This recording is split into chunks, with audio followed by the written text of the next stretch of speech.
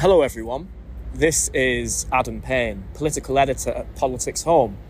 I'm stood outside Parliament and in the last 15 to 20 minutes or so, Liz Truss has announced that she is going to resign as Prime Minister. That resignation comes after just 44 days in office. Now, the episode we recorded earlier today took place before her resignation. Hence this little message to you all. However, the conversation we had was still very interesting, still very relevant in regards to what on earth happens next. Enjoy.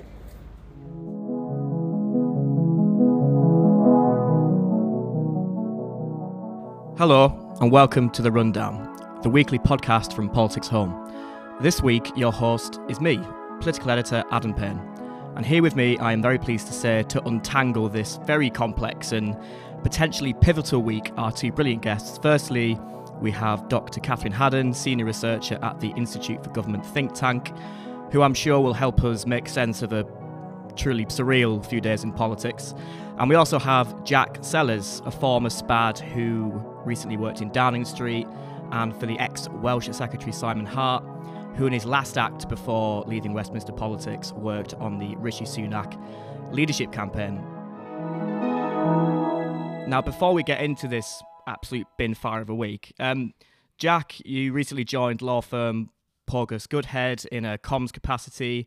Are you enjoying it? And in light of this week, do you miss working in government? I'll answer your first question first. Yes, I'm enjoying it. I've only been there 10 days, but in answer to your second half, do I miss the government after everything that's happening over the past 10 days? I don't think miss is the right word. I'm actually happily observing from a distance. That's the best way to put it. It's a bit chaotic, but I thought when I worked in government, I worked through a pandemic.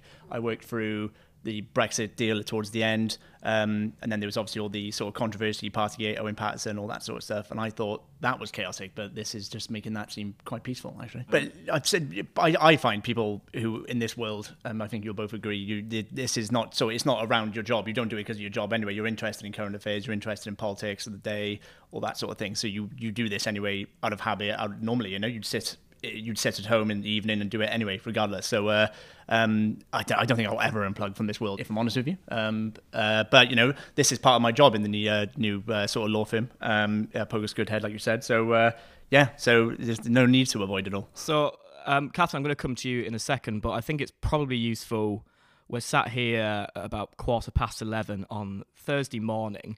I'm just going to sort of run us through where we are and what's happened in the last 24 hours or so. So yesterday, also known as Wednesday, Suella Braverman resigned as Home Secretary, dealing another big blow to Liz Truss's very fragile leadership. In her resignation letter, Braverman admitted breaking the rules by sharing an official document that she shouldn't have. But in her letter, she also heavily criticised the Prime Minister and suggested that she should resign. Now, she was quickly replaced by Grant Shapps, who just so has been one of the most vocal critics of Liz Truss's premiership these past few weeks. And last night, Wednesday night, all hell broke loose, really, in Parliament when 33, I think, Conservative MPs refused to vote with the government on a fracking motion tabled by the Labour Party. Now, there was extreme confusion over whether Liz Truss was treating the vote as a confidence vote in her government, leading the Chief Whip, Wendy Morton, to seemingly announce her resignation on the spot as the vote was taking place. Her Deputy Chief Whip, Craig Whitaker, was also absolutely furious, according to people there, and there were suggestions that he had quit too. Now, and stay with me, later in the evening, Number 10 confirmed that Morton and Whitaker hadn't actually resigned, and in a WhatsApp message to journalists at 1:30 this morning, i.e. Thursday morning, confirmed that the fracking vote was tantamount to a confidence vote. However, this morning, about 8 a.m, I think, the Transport Secretary Anne-Marie Trevelyan appeared to contradict that position, saying the fracking vote wasn't a confidence vote. Meanwhile, the number of Conservative MPs who are publicly calling for Liz Truss to resign just weeks into her premiership is growing. We use the term drip drip often in political journalism, and I believe the number's 14 before we started recording. So, Catherine, as someone who studies government, who recommends how it can do better, how it can perform better, what on earth have you made of the past few days and what we've seen? Well, I'd like to say I'm speechless, but I'm on a podcast, so that would be no help to us all. But I mean, I'm just exhausted from it all. I wish I could turn my phone off. I was going to have a nice quiet evening last night until suddenly the Whip's office suggested that the vote was going to be a confidence motion. So I spent the afternoon pointing out that means if you lose it, you either resign in favour of an alternative government or you call a general election. Are you really sure you want to do this? But then we weren't sure it was a confidence motion, and that confusion continued until the Minister of State at bringing the debate to an end said that Number 10 had said this wasn't a confidence motion anymore. And that's the point at which chaos reigned, because all these MPs who had been told, you must vote this way or, you'll lose the whip. They weren't really emphasising you'll bring down the government, but that would have been the logic of it.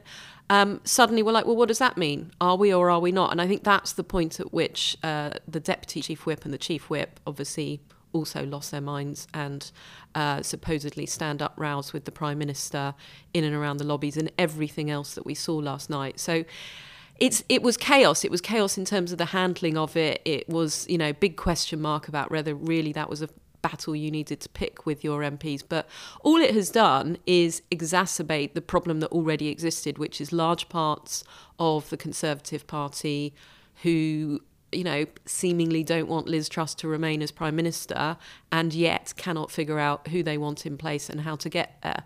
And if those numbers are significant, then it does call into question whether or not this government can function. So this is really fundamental stuff. This isn't just a political blowout that you can then sort of softly move on from. And just two questions for both of you. So the first question, the initial decision to make the fracking vote a confidence vote. What do you think was going on there? Why do you think that initial decision was taken? And secondly, we've had this extraordinary breakdown in communications that you alluded to between seemingly Number 10, the whips, ministers, of whether it is a confidence vote. What does that speak to? And that's for both of you to sort of attempt to get your teeth into. Yeah, so on the first one, I mean, the issue is not fracking per se, but the fact that Labour, the way they were doing it, were taking control of the order paper. And obviously this harkens back to the Brexit days where the government sort of lost control of the order paper. And, there's a lot of deep-seated frustration about what happened then and not wanting it to occur again. So that was supposedly the logic behind the Whip's office sending out this message yesterday afternoon saying this is tantamount to a confidence motion and, effectively threatening Conservatives with having the Whip removed, stopping being Conservatives if that went through. So I've some sympathy for the fact that the mechanism was just sort of, was just too far for them to allow. The problem is the issue when you've got a Conservative Party that's fractured on all sorts of issues from, where to make public service cuts, what to do with taxes, planning consent and so forth. Obviously, fracking has turned into a big issue, but actually out there, amongst a lot of the public, there's not a lot of public consent for it. It is clearly totemic for a lot of Conservative MPs. They do feel very strongly about it and are very concerned what their constituents think. So why you would make fracking the sort of point on which your premiership lives or dies is, to me, seems a bit sort of illogical. So I do think there must have been different strategies you could have approached in terms of coming up with an amendment that actually, bought off those rebels and alleviated their concerns whilst dealing with the attempt to take over the order paper. I can't even remember what the second question was. That's all right. But you're forgiven. But Jack, obviously, when you were in government, you would have been, if not involved in, but privy to these sort of conversations about strategy, about how we approach this potentially tricky issue in Parliament. And now the dust has somewhat settled. What's your assessment of what happened, the government's thinking, and I mean, what would you have advised if you'd been there? I mean, firstly, let's play it straight. Labour have played a bit of a blinder here, actually. For years, these sort of mechanisms haven't been successful for Labour. They've managed to get the odd sort of vote in where then they can, campaign against local Conservative MPs and say, this MP voted against a pay rise for nurses or whatever. Yeah. That's what we normally see. But for the first time, in the time I've worked in government, in the last 3 years, I've actually seen it be used to completely dismantle the party in a way. It was chaotic last night. But if I can answer your second question earlier, just about the sort of disconnect between Number 10, the whips, which caused to this breakdown afterwards. From what I've been hearing over the past few days, Wendy Morton, Chief Whip, has had a bit of a busy week, obviously, since the fallout of the Kwasi sacking last Friday. Lots of unrest among MPs even before yesterday, as we know. And Wendy Morton, as far as I'm aware, has been meeting MPs privately, trying to get them on side, trying to alleviate concerns, different concessions to different people, try and get them in line with the government. So I imagine she's had a very, very stressful few days being the soundbox for the Prime Minister, if anything, the punch bag. It's probably the better word. So for me, last night, I feel there wasn't going to take a lot for that sort of relationship to break down and for Wendy Morton just to throw her hands in the air and say, I can't do this any longer. Yeah. So, these simple sort of mistakes, they do happen in government. We've seen it loads of times over the years. When the minister closing the debate was told that it wasn't a confidence vote or whatever, these things do happen. But just given the build-up to where we were last night, with Wendy Morton being out there, being the punch bag, being stressed to the hilt, not being informed of it herself, it makes put yourself in her shoes. Yeah, it makes you think, what's the point? What am I doing this for? What am I going for this stress of probably not sleeping much this week to do it for? But it wasn't pretty scenes for the party, whatever happens. And from a political point of view, I was saying to Catherine beforehand, Chris Bryant has been out there now making absolute waves off the back of this. And me being a Welsh person, I'm never fond of seeing Chris Bryant on the news tearing into the party, which he jumps at every opportunity. But rightfully so in many ways. Some of the pictures we've seen following it last night is chaotic. Yeah, and I mean, the Charles Walker interview last night has been doing the rounds. It kind of I've been saying to people, it almost reminds me of sort of the indicative vote stage in Brexit under Theresa May, and that felt like that Nick Bowles moments when he just threw his hands up and said, what are we all doing here? And that was what that felt like. Just going back to that point, I do wonder, I tweeted this morning, I wonder whether the strategy yesterday was call it a confidence motion to try and get the numbers, but at the last minute perhaps say, oh no, it wasn't, if it looked like you were going to lose it. And that really annoys me, because confidence motions are fundamental to how our constitution works. And I don't think it's okay to sort of say, oh, this is so important, we're treating it as a confidence motion. Oh, but if it looks like we're going to lose it, actually, maybe, we won't at the last minute. And I wonder whether that added to the frustration of Wendy Morton, because in the end, she got the numbers. Yeah. Obviously, there's now going to be an investigation by the Sergeant at Arms, whether that included through bundling people through the lobbies, bullying, all the accusations that were flying around last night. But nonetheless, they did get the numbers. So to be undercut like that at the last minute, I can imagine was hugely frustrating given the week that Wendy Morton must have had. Catherine, you mentioned the Charles Walker interview, and I was going to bring that up because I think it was probably the most extraordinary interview I've seen of an MP just describing their own party. It was, not only was it incredibly damning, and to hear an MP use that language to describe their own party, it was clearly emotional. He was absolutely livid. And I think he used that word, actually, livid. Yeah. And, a former SPAD I was speaking to this morning said that they're embarrassed by the Conservative Party and just don't think we deserve to be in government anymore.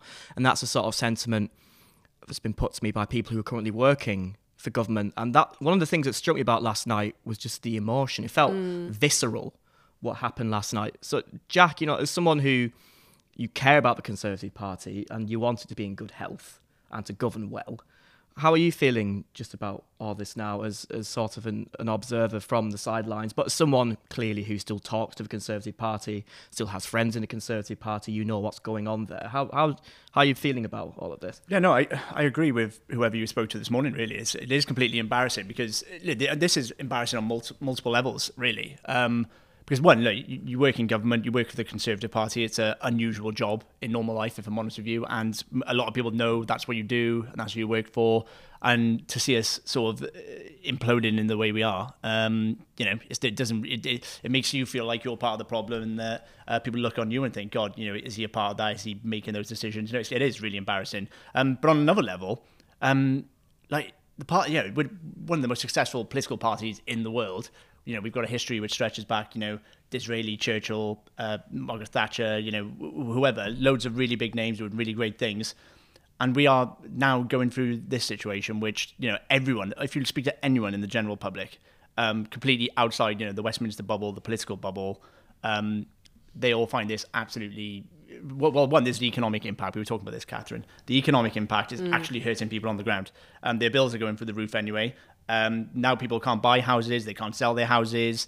Rent is probably going to be squeezed as a result of this. So there's the real life impacts, food going up in price. There's also people are just sick of politics at the moment. They have been for years, I think. I genuinely believe this, and I think Boris Johnson got this right in many ways. He tried to offer less politics at the beginning. You know, it was all just about, you know, we'll work for you, deliver on your priorities, more police, more nurses, bread and butter stuff. And obviously that went a bit of a different way. But just going back to your question about the party as a whole. So me, you know, when I worked in Number 10, I was working on the Union, which is, you know, it's in the title of the party, Conservative and Unionist Party. And at the moment, I think the reality that a lot of my colleagues have got to wake up to is that, are we really going to be a union party if we've only got MPs in England? You know, and that's what the polling is showing at the moment. Wales and Scotland, we get completely obliterated. So there's multiple levels to this, and sort of, you know, the anger you feel, because like you come into politics, everyone has their own different interests. Some people really want to deliver NHS, health reform, or schooling, education. You know, yeah, the one thing I really worked, being from Wales and been a massive advocate for our union, and the strengths and the qualities it brings to Wales. Yeah, that's all sort of dismantled, and you saw this in the week. You do see Mark Drakeford's outburst in the chamber, and I actually think that actually made Mark Drakeford look quite good. He looked like a big patriot. He was embarrassed of what was happening to our country as a whole, and that's from someone who is, you know, he's a soft nationalist. You know, he's a Diet Coke nationalist in many ways, and he looks like a patriot of our country. We can't argue anything back because of the situation we're in. It's crazy. And I'm wary of being tangential here, but you talked about less politics, Jack. Do you think we should only spend a bit of time on this, but with Keir Starmer, he's often accused of being boring, of not being a laugh a minute. But does that also mean stability, reliability, someone who's not going to come with baggage, who isn't going to be in your face all the time? Do you think that idea of less politics, people just wanting politics to be a much smaller part of their lives, do you think that's almost part of the Keir Starmer offer at the moment? Yeah, this is actually, I'm sort of glad we come onto this area, because for me, so in terms of the current climate of where we are, I think Liz Truss's time is up. I think I think we're into hours and days. I'd be surprised if this lasted weeks. But the thing I'd say to MPs, because obviously the battle for backbench MPs over the past few days has been, it's a choice. A lot of people think that if we switch over, if we change leadership, one, will be forced into a general election, but two, will the offer be any better? My argument to a lot of people at the moment is that Labour are not doing so well in the polls because they've got a massively attractive offer. I mean, if you ask any normal person out there, I don't think they could tell you 5 Labour policies, if I'm honest with you. So all Labour have got to do at the moment is just be a steady hand and not mess up, really, which is, you know, and Starmer seems to be doing that quite well. But if we have that sort of change of leadership, get someone there who's a bit more stable, a bit more appealing to the wider public, then for me, it gives the party a fighting chance. So there's 2 options here: it's inevitable defeat with Truss, or give yourself a fighting chance and see how it goes and try and crawl back seat by seat by seat, you know, make your position better. That's it. And that feels like a nice segue into the question of who, if Liz, I think most people in Westminster, the vast majority of Tory MPs, agree that it's inevitable that Liz Truss will be ousted. In terms of candidates, and Jack, you spoke about the choice facing the party between sort of obliteration and then giving yourself a fighting chance.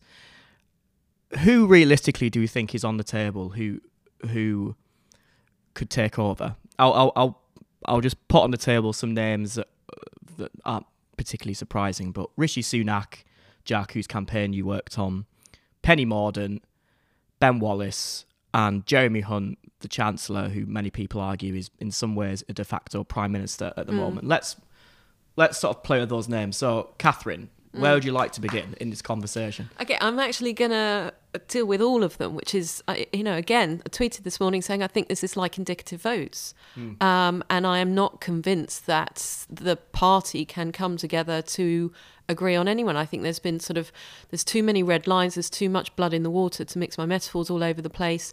Too many people have got beef with somebody else and also have red lines on various policy issues that it is hard to see them rally behind someone. So you take some of those arguments, Rishi Sunak, there are people within the party who are vehemently opposed to him. So even, if he is a vote winner with the public, polls well, you've still got that problem of, will you end up in the same situation as now, where you've got large parts of the party sort of battling with you.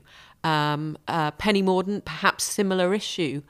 She's obviously performed reasonably well in front of the dispatch box, also during the period after the Queen's death.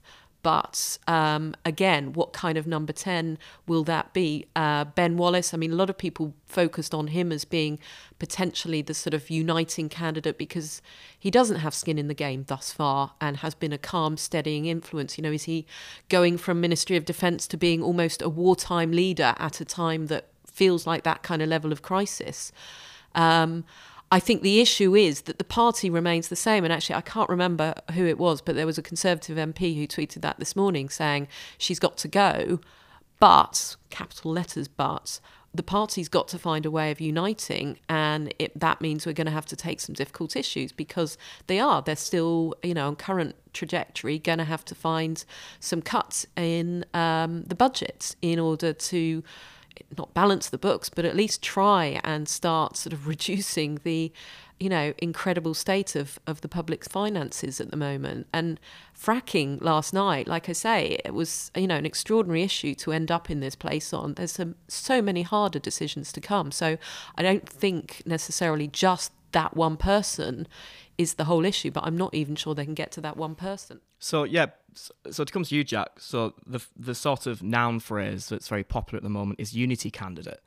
And I guess based on what Catherine's just said, is that term within the context of this Tory party an oxymoron? Is there a unity candidate? Is this Tory party damaged beyond repair? Is it irreparable, this current parliamentary Tory party? Or do you think there is someone who could do that? My honest opinion is that there is no 100% unity candidate. There's not someone who everyone across the board who would sort of link up behind, if I'm honest. I think the most likely for that would be Ben Wallace, if I'm speaking, and I worked on Rishi's campaign, but I'll come to that in a second. I think the most likely for that would be Ben Wallace, but there's a huge question over whether he'll go for it. He didn't stand, obviously, at the beginning of the summer when he was leading the polls then, so there's huge questions there. And also, Ben Wallace he's an excellent defence secretary. Very stable hand during all the Ukraine crisis, among other things. But is he a national leader for other things? The Prime Minister, unfortunately, doesn't have the benefit of just concentrating on defence, even though that's a huge issue. You've got to concentrate on health, the economy, all these other things. And going back to the list of candidates, sorry, so there was Ben Wallace, who I've just spoken about, Jeremy Hunt, Penny Mordaunt, and Rishi at the moment. We haven't even mentioned Boris Johnson, but we can come on to that in a second. Of course, how remiss of me. Yeah. We can come on to that in a second. But just talking about those four for a second, I think in each of these camps, right, obviously we're talking about sort of camps of different politics amongst the MPs. In each of these camps, there is, I think, a growing consensus of sensible heads within these camps, if that makes sense. You've got the more outspoken ones, who are just visible and shouty, and they don't want, they're just causing more issues than trying to solve this problem. But there are sensible ones who are actually working together now. They're sort of becoming a bit more cohesive, and they're recognising that whatever the solution is, even though there is no 100% candidate, a combination of that four would be very much welcomed, I think. The only people I can think who would disagree with that would be, Nadine Dorries, and she's not going to accept anyone but Boris, I don't think. So, we'll rule that out. But yeah, there is a sort of, from me speaking to MPs, there is a sort of consensus that is the way forward. Obviously, the big question is who leads it, and it just comes down to, I worked on Rishi's campaign in the summer, but for me, and even when I take my step away from it, it seems like the sensible option. He's still popular with the public. We're currently in an economic crisis, and he had his hand on the till through the whole COVID pandemic. It makes sense. It really does make sense. But as Catherine said, there's people in the party who won't accept that. But look at Penny Mordaunt. Penny Mordaunt is seen to many to be a potential risk. They took a risk with Liz Truss in many ways. And Penny Mordaunt seemed to be in that camp. What are we actually, if we elect this, what are we buying into? And Jeremy Hunt, I mean, Jeremy Hunt's had a lot more time at the top table than Rishi only did 2 years in government. Jeremy Hunt's been thereabouts. He ran against Boris, and you've only got to look at how his reversal of the mini budget sort of went down. You had right wing factions of the party criticising it, saying, he's almost calling him a socialist in many ways, even though he was brought in to steady and do all these sort of things. But you see what I mean? He was already getting flack for doing that when the country was crying for it. So he, for me, is the least feasible, but the only option is a combination of all the above. They've got to get together, they've got to have a conversation and get this in place quickly. So if you'll indulge me, Jack, Catherine and Politics Home listeners and readers, it's not unity candidate, we're talking about a compromise candidate, a collaboration candidate. Collaboration candidate, yeah. Well, effectively, it's the whole government of national unity idea, but just from one party. Yeah. And it's extraordinary that they basically have to bring together a coalition government from their own party. And so you have the same trade-offs that you've got there, and you're going to have the same red lines working out policy positions, suspending collective responsibility on this issue, that issue. But that's really what they've got to start thinking about. And we've said this previously when talking about minority governments, that governments fail to realise that you have to govern very differently when you've got no majority. But in essence, that's what the government's got to do now. It doesn't, it can't easily command majority amongst its own MPs, even with this sort of paper majority that it's got that, was only 3 years old. Yeah, and I completely agree with that. Whenever this unity government comes together, it's got to be the party has got a lot of grovelling to do with the public. Yeah. A lot of grovelling. Whoever takes over has got to come in. They've got to apologise for the absolute chaos. They've got to promise a sort of period of just stability, nothing radical, nothing extreme. And I think that goes to your point about they've got to park the contentious issues. This sort of goes back to the fracking question earlier about how would you approach the vote yesterday. It's I know Labour obviously brought this forward, so it was unavoidable, but calling it a confidence vote when you have so much difficulty in the background, it just seems like a chaotic. At the very least, because it's such a contentious issue in the party and amongst the public, just give the MPs a free vote on it and to say, well, the party has decided on our view on this. If you know what I mean, that was the only way out of it, I think. But yeah, so yes, they're going to have to park the contentious issues of stability, get the economy back up and running, and reapproach things in the new year when hopefully things are recovered. And a final question, but there's gonna be like a supplementary question to it. How do you see the next hours, days, weeks playing out? And as part of that, does Boris Johnson feature in this? What do you make of the idea of a Boris Johnson comeback? I mean, I think the problem is you have the same issues in terms of governing with Boris Johnson. And again, we were discussing this earlier, that there hasn't really been a sort of full reckoning of the reasons why Boris Johnson government collapsed. And it wasn't over a cake. It was over, again, repeated failures in terms of handling the parliamentary party, dealing with political crises, problems of ethical standards, problems of even the Privileges Committee investigation that he's got coming up over telling truth to Parliament. None of those issues are going to go away. And, we've seen public polling on this. He might be doing better than Liz Truss at the moment, but that really isn't a high bar. But again, that's not for me to say. That's a sort of political choice. In terms of the coming days, weeks out, I kind of just don't know. In normal circumstances, you would think this comes to a head. You look at those moments, 1990, even May 1940, whatever, that things just come to a head and eventually there's a decision. But in those hours before that happens, it is all very confusing. You don't know what's going on, and sort of anything could go in any direction. So I really don't know. You do feel like it's got to be resolved one way or another, because you just can't function as a government like this. Jack, I mean, Boris Johnson, he's still very unpopular with the public, though, isn't he? Do you think that's been lost slightly in this Johnson sort of resurrection discourse that is still not massively it's a weird one, Boris Johnson. He's a bit of an anomaly with the public opinion and all this sort of stuff. I think you put Boris Johnson in the spotlight for 3 weeks doing something or leading something and he'll instantly win people back over. He's just got that type of personality. That's what I believe. But I completely echo what Catherine said. I worked in this government, that and sorry, this sounds like a bit of a rant to Nadine Dorries, but Nadine Dorries at the moment is out there saying you know, you ousted the most popular prime minister we've ever had, blah, blah, blah, all this sort of stuff. And no one at the moment is really, because of the chaos that's been ongoing since Boris Johnson resigned, no one's really looking at the historical factor that we had an 80-seat majority, and just because of basic repeated mistakes and complacency, the government fell apart. An 80-seat majority within 2.5 years fell apart. That's scandalous. And what we haven't seen yet since Boris Johnson's resignation in many ways is sort of contrition, you know, about that, and sort of conversations about what went wrong. And, you know, he hasn't started building that basis. If he did want to restand, he hasn't started building that basis of, you know, we apologize, definitely mistakes were made, and accepting that and talking about it. What we actually see from some of Boris's supporters at the moment is they're trying to say, oh, I told you so, you shouldn't have got rid of Boris, he was so popular. But, you know, where do you draw the line? You know, you may have a really popular prime minister or a popular politician, but you can't let them get away with everything.